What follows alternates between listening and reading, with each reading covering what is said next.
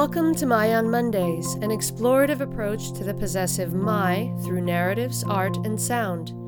Each Monday brings a new creation and unique perspective. My on Mondays is brought to you by Ming Studios, a contemporary art space and international artist residency program dedicated to the exhibition, experience, and exploration of arts and culture. Along with exhibiting artists from around the world, Ming also serves the community by hosting innovative programs including performances, workshops, screenings, readings, artist talks, and other cultural activities. For more information, or if you'd like to participate in My on Mondays, you can visit our website at mingstudios.org.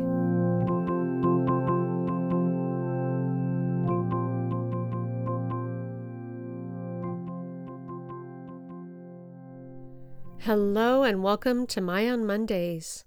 Today, in continuation of our Public Archive series, we have a reading by Harry Humphreys of Lasca by Frank Desprez from 1919, recorded by Edison Records.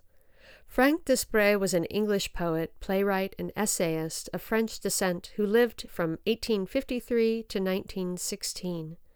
While still in his teens, he moved to the U.S. and for 3 years worked on a Texas ranch, which inspired some of his later work. His return to England saw the beginning of his involvement in theater, and he went on to write more than 20 dramatic productions. His poems and essays were most often focused on travel, art, and music, the most famous of which was Lasca, about a Mexican girl and a cowboy, sweethearts, caught in a stampede by the Rio Grande.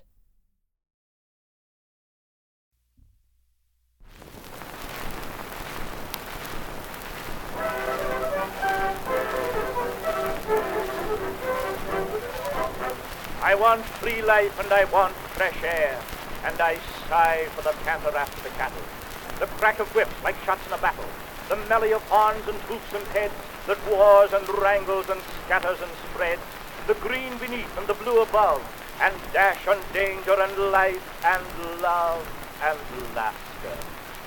Lasca used to ride on a mouse-gray Mustang close to my side. Little knew she of books of creed, an Ave Maria sufficed her need. Little she cared, save to be by my side, to ride with me and ever to ride, from San Saba's shore to the Bacchus tide. She was as bold as the billows that beat, she was as wild as the breezes that blow. From her little head to her little feet, she was swayed in her suppleness to and fro by each gust of passion. A sapling pine that grows on the edge of a Kansas bluff and wars with the wind when the weather is rough is like this Lasca, this love of mine. She would hunger that I might eat, would take the bitter and leave me the sweet. But once when I'd made her jealous for fun, at something I'd whispered or looked or done, she drew from her breast a dear little dagger, and sting of a wasp, it made me stagger. An inch to the left or an inch to the right, and I shouldn't be maundering here tonight. But scratches don't count in Texas down by the Rio Grande. The air was heavy, the night was hot. I sat by her side and forgot the herd that was taking their rest, forgot that the air was close oppressed, that the Texas norther comes sudden and soon in the dead of night at the blaze of noon, that once let the herd of its breath take fright, nothing on earth can stop the flight, and woe to the rider and woe to the steed who falls in front of their mad stampede. Was that thunder? I sprang to the saddle and she clung behind, away on a hot chase down the wind, for we rode for our lives. The Mustang flew and we urged him on. There was one chance left and you have but one. Halt, jump to the ground and shoot your horse. Crouch under his carcass and take your chance. And if the steers in their frantic course don't batter you both to pieces at once, you may thank your star. If not, goodbye to the quickening kiss and the long-drawn sigh and the open air and the open sky in Texas, down by the Rio Grande. The cattle gained on us, and just as I felt for my old six-shooter behind in my belt, down came the Mustang and down came we, clinging together. What was the rest?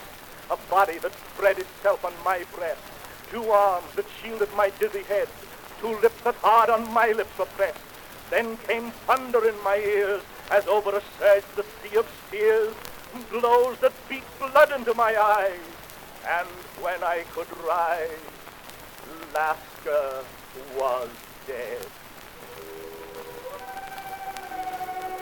I gouged out a grave a few feet deep, and there in earth's arms I laid her to sleep.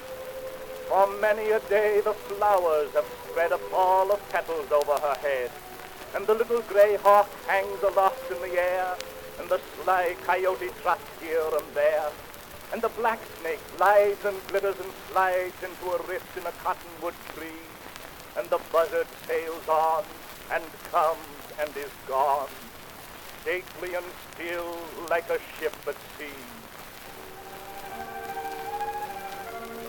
And I wonder why I do not care for the things that are like the things that were.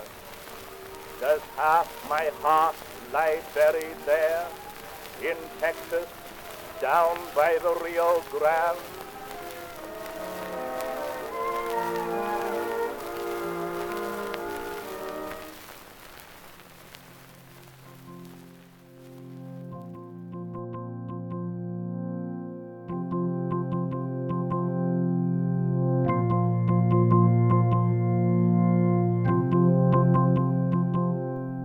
Thank you for joining us today. We'll be back next Monday. Tune in.